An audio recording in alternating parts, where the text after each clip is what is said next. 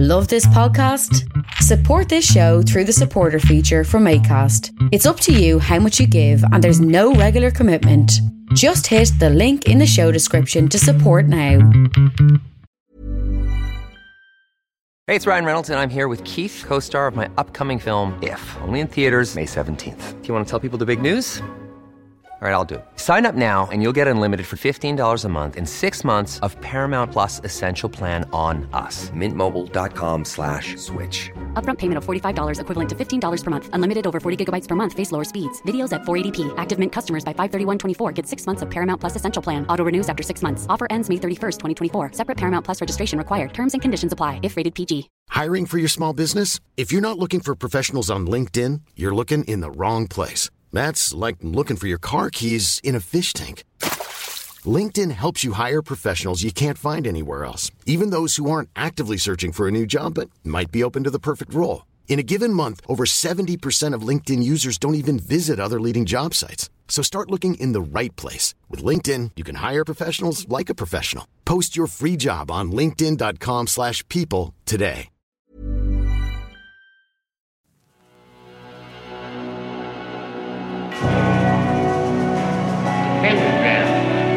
Dedicated to Henry Foreman. In the years of the primal force and the dawn of terrestrial birth, man mastered the mammoth and horde, and man was the lord of the earth. Friday the 13th of October. The year is 1307. Did you ever wonder why we consider Friday the 13th what we do? This unlucky day.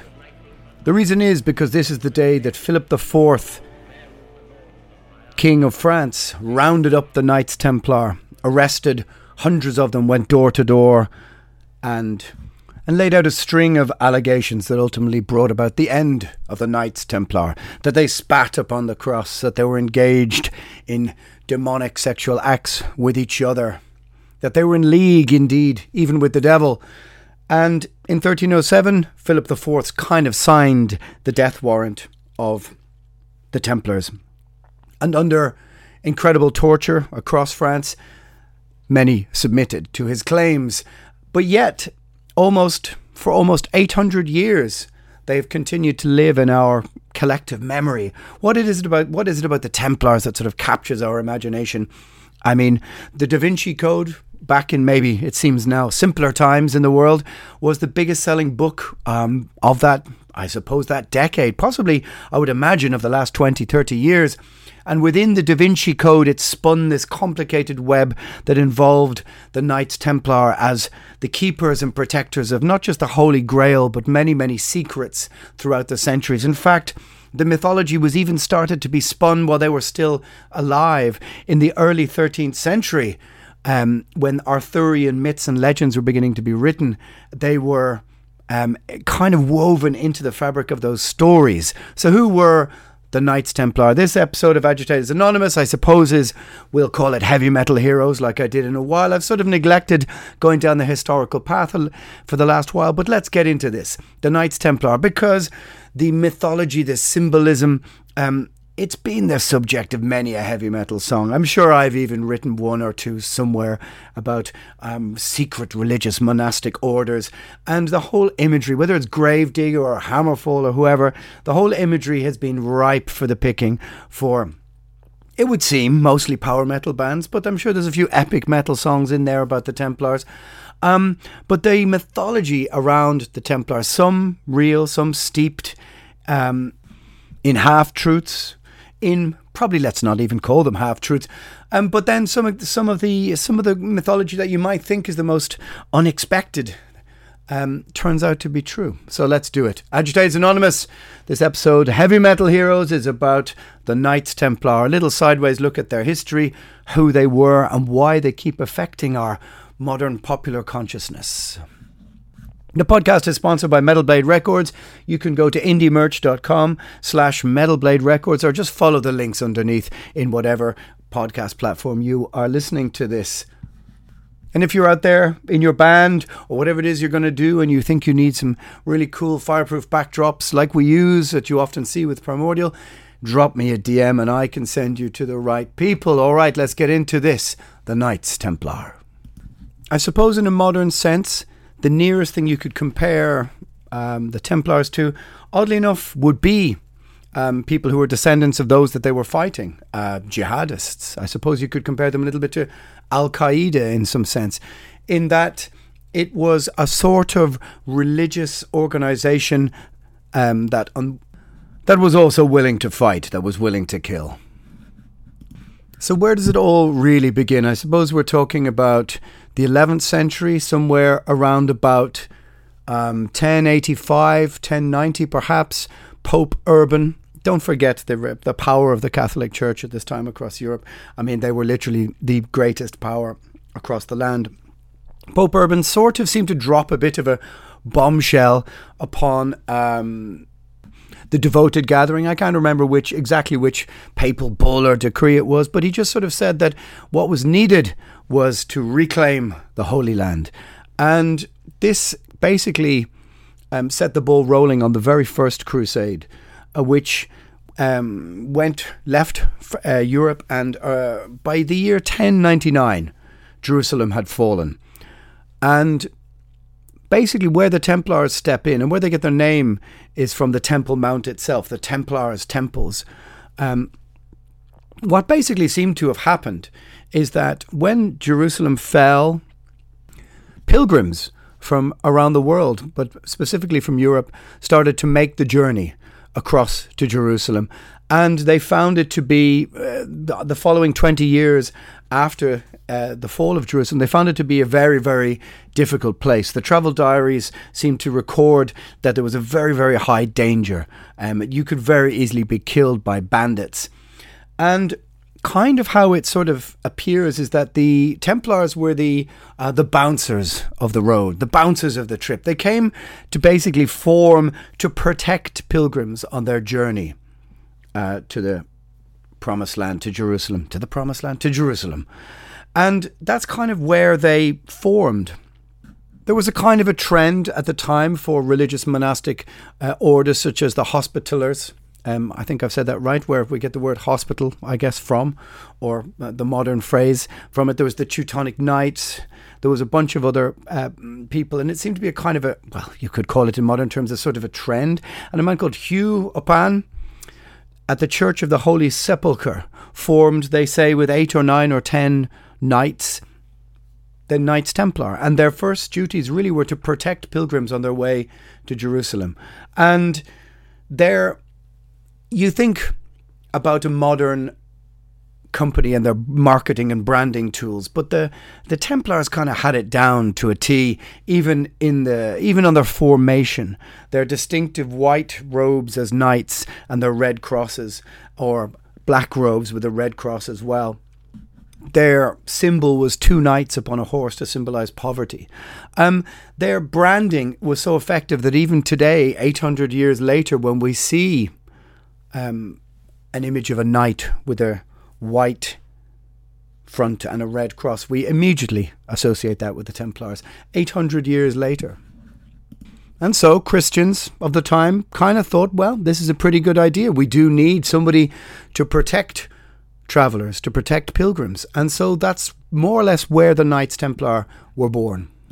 Often these pilgrims had money, had riches with them, and they seemed easy pickings for bandits along the route. They were essentially what you could call warrior monks. And they formed in 1119. But it wasn't really until 1129 in a town called Troyes, which is in the Loire region of France, a town I've actually visited myself. And it wasn't until that meeting and Pope Baldwin II basically, and this kind of set in motion the next 200 years. And it kind of, one man's small action sort of set 100 different points of light reaching out in different directions. Whatever you want to say can be the causation of many, many different things. But he basically gave them what was enormous at the time, which was like the papal blessing, which basically made the Templars on some levels above the law.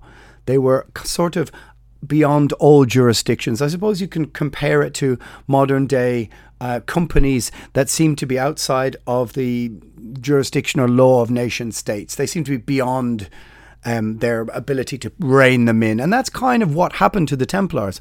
And it will go on to, seal another 200 years of history where they take upon many different forms. But in the beginning, this papal, I suppose, infallibility, something like this, well, maybe not infallibility, but certainly they were exempt from tax. They were sort of exempt from the local laws. Local rulers couldn't rein them in. They were really sort of, in a way, answerable to no one. And this sets the scene for what's going to happen. They set down an official rule book of 72 clauses, which are pretty interesting to look at these days. But they essentially state specifically no women. They take a vow of chastity, but it seems to be particularly important to avoid the embrace of women, which of course led to many rumours about the Templars. Many rumours about the Templars that they were something of a gay, a homosexual army. These are the rumours that in the end would become part of their undoing as Philip IV played on some of these rumours rather heavily. It's true that they had some sort of admission ceremony which required a kiss on the lips. Again, Philip would use this to his own advantage, but they were to have a lot of common monastic rules of monastic order. No laughter. They wore white cloaks to signify purity. There was to be no singing. Doesn't say much about drinking as far as I can see, but a vow of chastity, a vow of poverty. Yet, of course, the most important clause and the most important rule is that they were allowed to kill, allowed to defend with force, allowed to defend those who believed in Christ against anyone who would attack them. And they were allowed to shed blood in the name of Christ, which, of course, is why the cross upon their white, fronts was red, to signify the blood of Christ. Which, of course, if you remember your Da Vinci Code myth, which is sort of the backdrop of a book that turned out to be a fake called Holy Blood, Holy Grail, which sort of signified that the Merovingian bloodline, I think this was descendant of Mary Magdalene, and that they arrived in France. And there's sort of echoes of Avignon, the town of Avignon, where one of the popes resided sometime in I think 100 or 200 years after the formation of the Templars. But so much of the myth around the Templars becomes, it's very hard to distinguish what is and what isn't real. But certainly they were much feared monastic killers. I suppose in the sense we could think of them similar to, as I said, jihadists, modern day jihadists on some level. They had their own flag, and as I said, they were beyond the discipline of states, beyond the discipline of kings, answerable only to the Pope. And so they were recruited from the upper, mainly the gentry class, and so therefore they took many donations from the rich.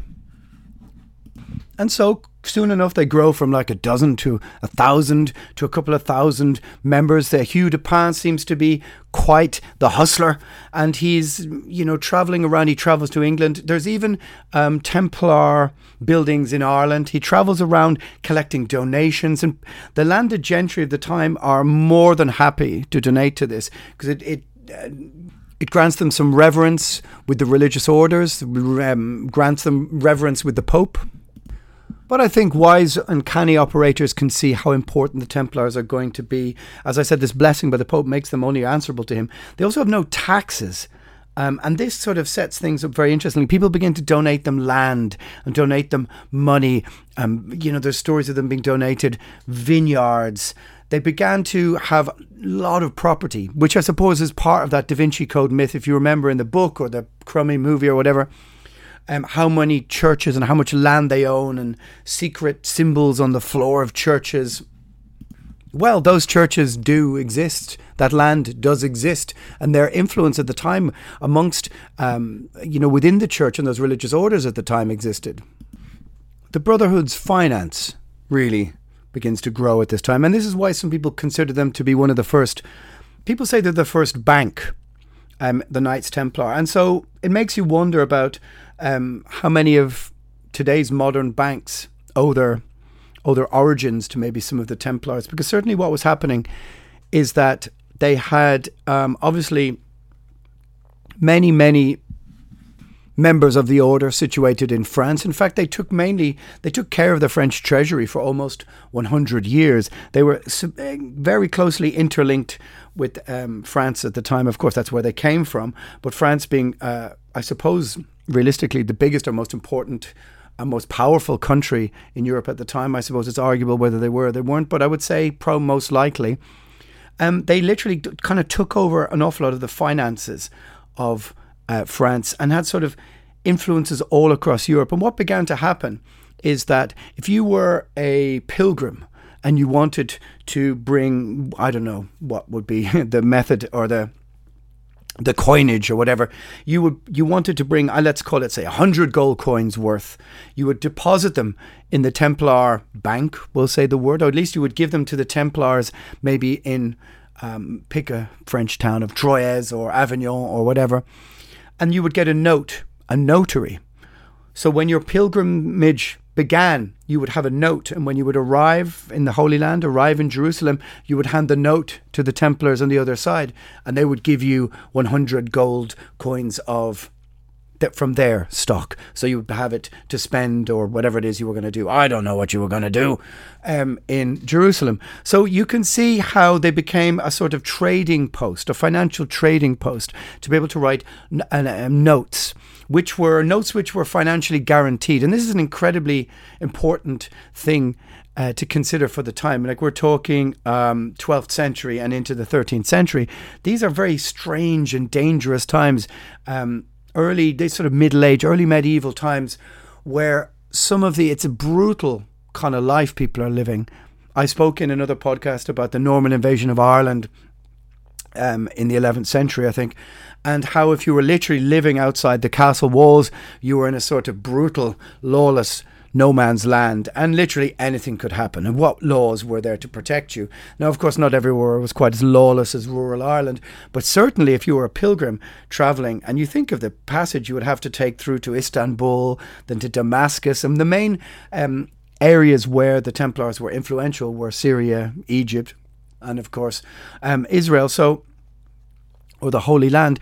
And so you're beset by many, many dangers. So you've got the Templars are the guarantors of your finances from point A to point B, but also guarding you. And through doing this, they became very, very rich and very, very influential. And many people call them the first banking system. And I suppose it sort of makes sense.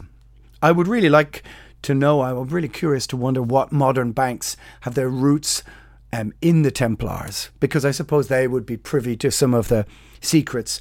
Although apparently many of the Templar history books written by themselves, or books written by themselves, were lost or burnt or destroyed when they had to relocate to Cyprus, because they were basically eventually kicked out of the Holy Land by Saladin. But I'll get to that. And when Cyprus was retaken by Muslims, they destroyed all of these. So that's why I think the Templars persist in our concept of myth and mythology, because it's kind of sometimes hard to distinguish between what was and what wasn't real. But they were certainly feared. They were certainly feared as ferocious fighters.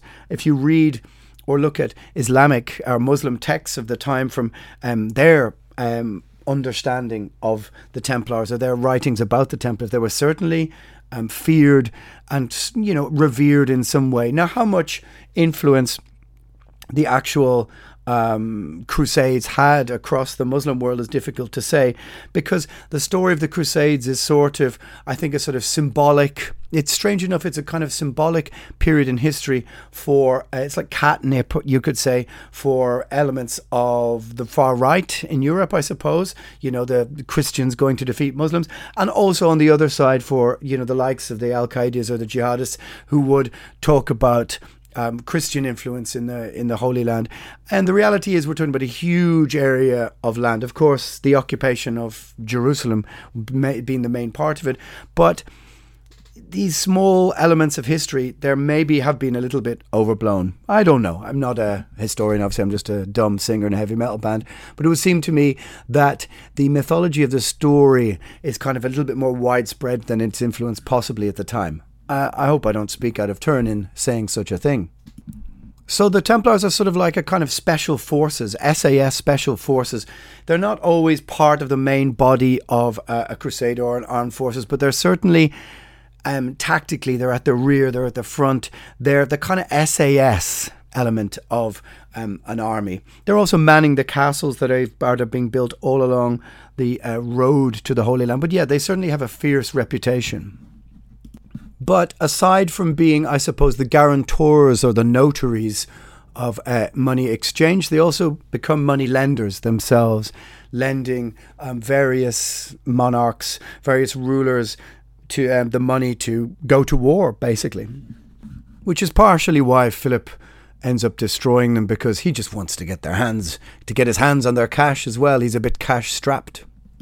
So our boy, our hustler, Hugh de Pan, he dies, and we get Everard de Bar is the new ruler, and he leads what is the Second Crusade, which is in 1147, which essentially was, it seems to have been motivated to take revenge of Muslims capturing Odessa in 1144 in a huge massacre by the Zengi tribe, and they killed the archbishops, children sold to slavery, all this kind of stuff, mass rape, all the kind of, I suppose, the cliches or the fearful stories that struck right to the heart of Christendom about the Islamic world, all encapsulated in this massacre at Odessa.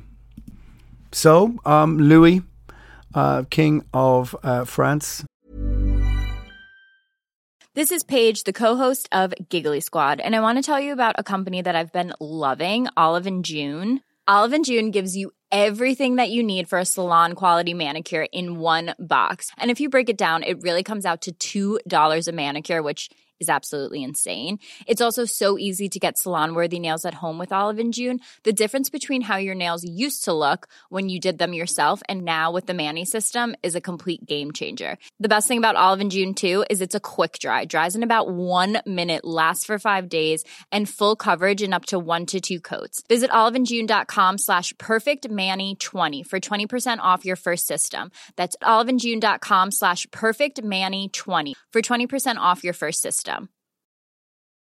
Hey, it's Ryan Reynolds, and I'm here with Keith, co-star of my upcoming film, If, only in theaters May 17th. Do you want to tell people the big news?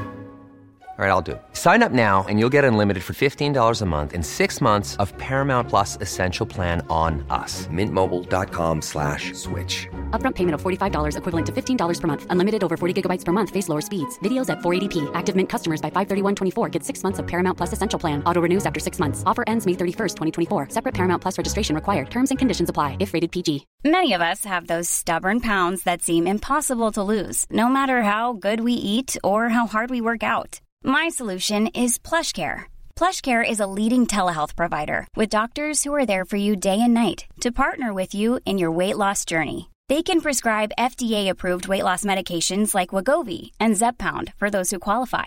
Plus, they accept most insurance plans. To get started, visit plushcare.com/weightloss. That's plushcare.com/weightloss. Millions of people have lost weight with personalized plans from Noom. Like Evan, who can't stand salads and still lost 50 pounds. Salads generally for most people are the easy button, right? For me, that wasn't an option. I never really was a salad guy. That's just not who I am. But Noom worked for me. Get your personalized plan today at Noom.com. Real Noom user compensated to provide their story. In 4 weeks, the typical Noom user can expect to lose 1 to 2 pounds per week. Individual results may vary.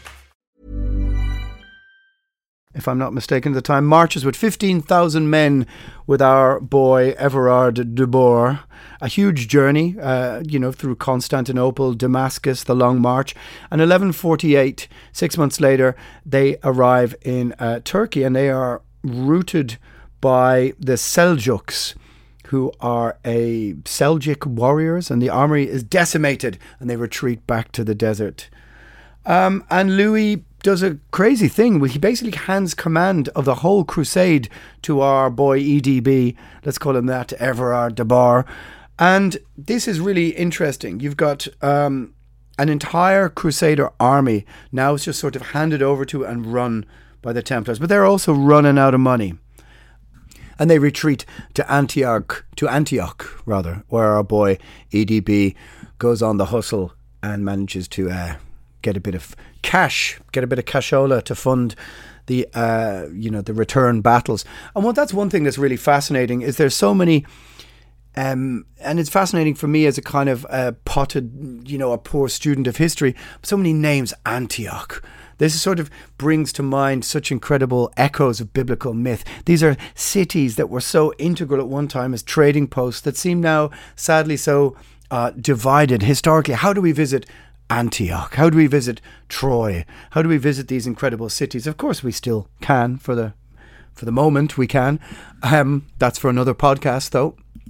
Reading through my sort of random notes about this, the next 50 years, really from 1153 onwards, seem to be kind of the push and pull of history. The Knights Templar are powerful. There are battles won. There are battles lost. There's the siege of Damascus. They retreat to Palmyra. But the order is powerful. The order is growing. They have a famous victory at the siege of Ascalon. But you have to really wonder at this time where they really, of course, they're not living up to their vows of poverty. They've become incredibly rich and incredibly powerful. And I suppose their history really spans about 200 years. And soon enough, a name appears that will begin to, I suppose, spell part of their downfall. This is Saladin, and he conquers Syria. And in 1177, there's a famous story of him allowing his religious leaders to assassinate in any way they see fit, but behead 400 Templar knights. And the scene is supposed to have been absolute blood and carnage. And Saladin, I suppose, is probably worthy of another podcast if I ever get around to it, another 160 episodes. But he sort of has the idea that, well, if we just destroy them one by one, we can kind of get rid of the Templars. Whereas in reality, it was what Philip did at the end. It was another 100-odd years before that moment was to come, but destroying their religious reputation seemed to be the better way to do it. But that kind of that could only really happen in France, in their home territory. But the name Saladin will prove to be pretty essential, pretty important in this story, because in 1187, Saladin retakes Jerusalem after almost 100 years of Christian rule, with an army apparently the likes of which no one had ever seen, of 40,000, fighting against an army of 20,000 Christians. Like, it's important to note at this time, it may sound really strange, but the rulers, the kings of Jerusalem, were European. It was in Christian hands and had been for almost 100 years. The Crusaders were surrounded, and in 1187, Saladin was victorious. Guy of Reynard, one of the prisoners, was given the opportunity to recant, to renounce Christ. Saladin knew he would say no, and no, he said, and he was beheaded and his head dragged through the streets the following day. The Templars are kicked out of Jerusalem. Don't forget, this is where they got their name, the Temple Mount, the Templars. So in a strange way, they've been sort of kicked out of the town that they had actually named themselves after, after the temple. The writing, you could say, was sort of on the wall, on the Wailing Wall, perhaps. I kind of like saying the name, though. Assassin, Interstellar Experience. Pretty good German 2nd Division speed metal band. Anyway, Assassins were the name of a Shiite sect. They were, I suppose, Syrian terrorists from the 13th century. And they had a sort of a bit of a beef with the local Christians. And, they wanted to try and sort of deal with some settlement with them. But of course, the Templars, who were being paid tithes by them, just beheaded all of the assassins and sent them packing in order to keep the beef going, because the beef was financially, worth something to them. I didn't explain that very well. But my point being that local rulers and local powerful kings still couldn't bring the Templars to heel, because they simply would say, well, we'll send a representative to Rome, to the Pope, for an audience with the Pope, and let him decide if we are to be dealt with or not, excommunicated, or I suppose that would be the word. which basically meant, yeah, look, we can kind of do what we want. You just are going to have to sort of accept it. But in 1291, I suppose this is really the end, or the beginning of the end, let's say, of the Templars. Richard the Lionheart, you probably know his name. Certainly, that's a Saxon album, is it not? And interesting that no more black metal bands write songs about the Templars. You've got Saxon, Gravedigger, Hammerfall. We could do with a Templars themed black metal band, couldn't we? Seems like it's a furrow that has not been ploughed, so to say. Maybe I'll start it. Maybe I'll look into it. But in 1291, they're basically kicked out of the Holy Land, kicked out of the Middle East. They get defeated, their biggest defeats, and they kind of relocate to Cyprus. So it really begs the question, what is the purpose of the Templars now if they're not there to protect pilgrims? 1291. So they've had about 170, 180 years of existence. And all these things are in cycles and come to an end, and they are relocated to Cyprus. In fact, I'm sure there are some amazing places to visit in Cyprus, connected to the Templars, connected to this whole story. But they have a new leader, Jacques de Molay, and it seems like the writing, as I said, is really on the wall. The reason for the Templars to have been created to exist was to protect passage to the Holy Land. Also, I suppose them being kicked out of the Holy Land would change the concept or change the financial implications for what they were doing. I mean, how can they anymore be guarantors of a note, 100 gold coins handed in to the Templar banks, let's say in Paris. Let's go all Dan Brown on it, all Da Vinci Code. And that note which you were going to bring to Jerusalem, you cannot do that anymore because our boy Saladin is in charge and the Templars have been kicked out. So they sort of have lost their purpose, I suppose. They've lost their raison d'etre. Did you like that? Yes, indeed.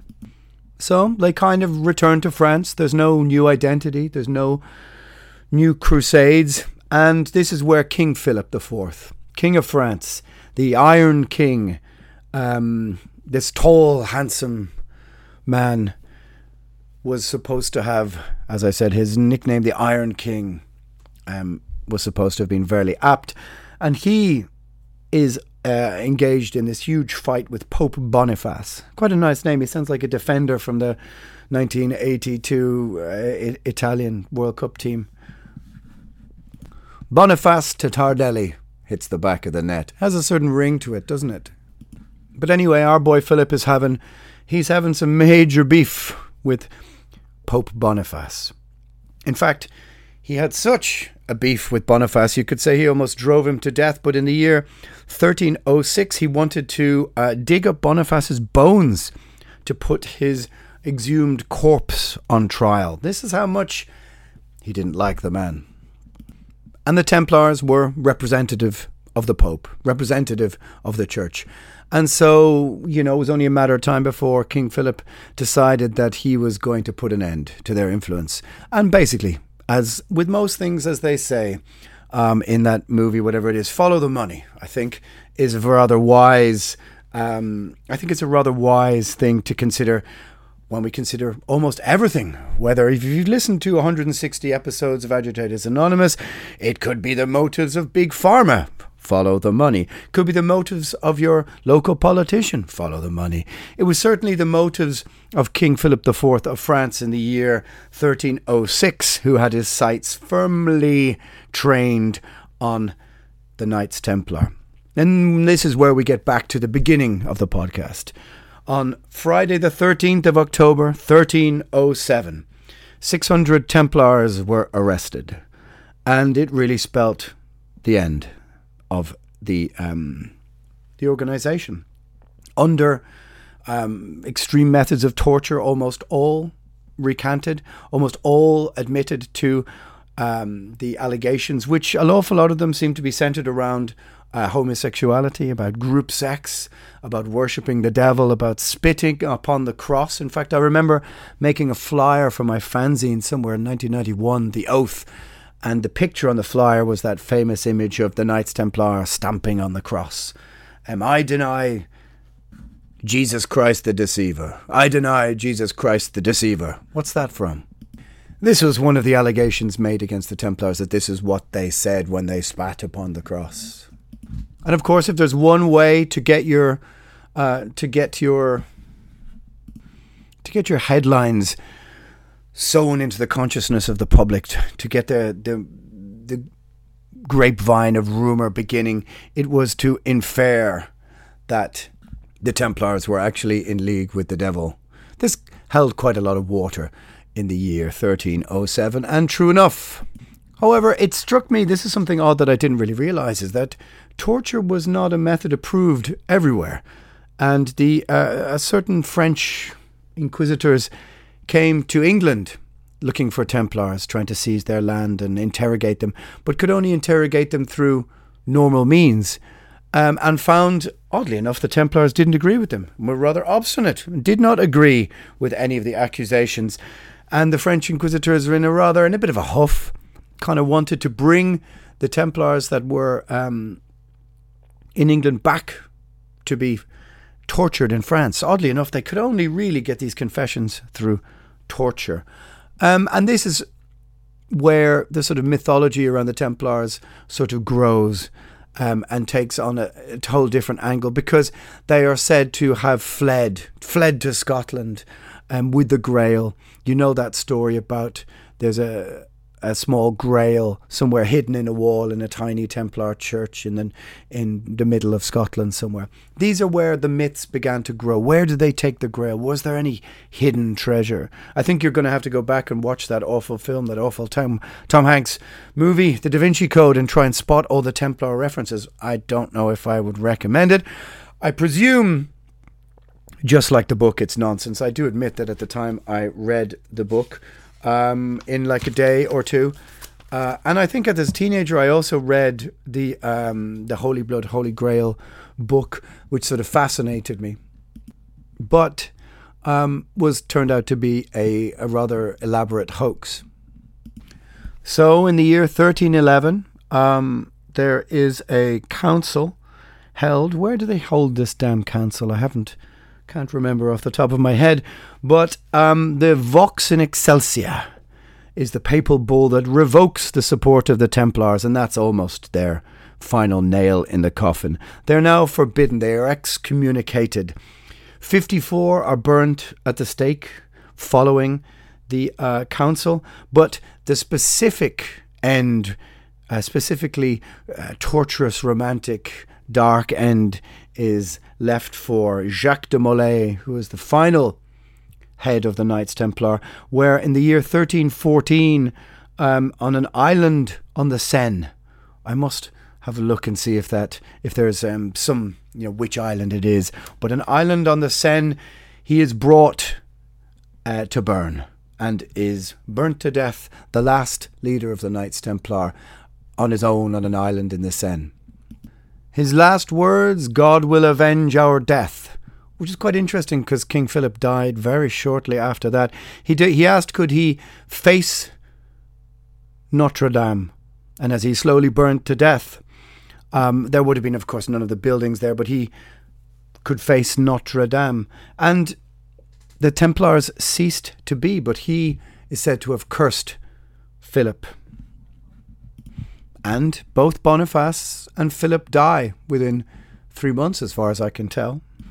Did all this really help Philip? Well, obviously he died soon afterwards, but it seems like the riches that he thought he was about to get his hands on never really quite worked out for him.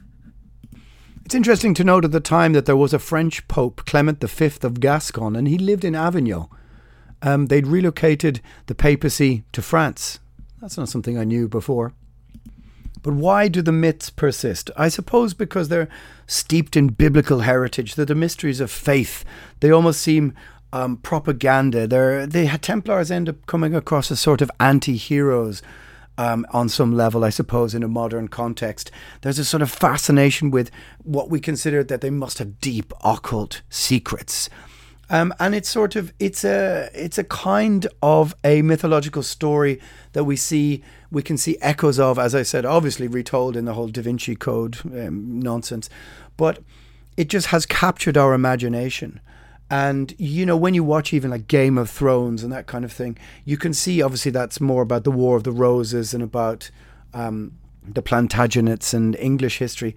But we are fascinated by this sort of 10th, 11th, 12th, 13th century history, because it's not quite the Middle Ages. It's not quite medieval in the sense that we can see echoes of our society in the 16th, 17th century, but the 11th, 12th century seems so removed sometimes. Some of the things that you hear of, they do seem otherworldly, and they could easily be, just mythology.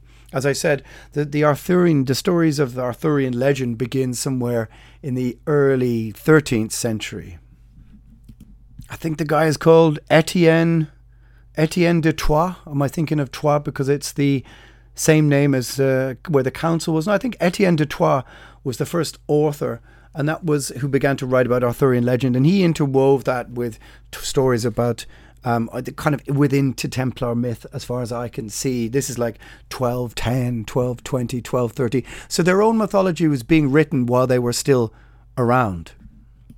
Of course, their story obsessed all sorts of people. I mean, we all know stories about the Nazis. There was a small element of the Nazis who were obsessed with the Holy Grail, of going to find the Holy Grail. And they went on some madcap, crazy mission, I think, to Nepal in search of the Holy Grail.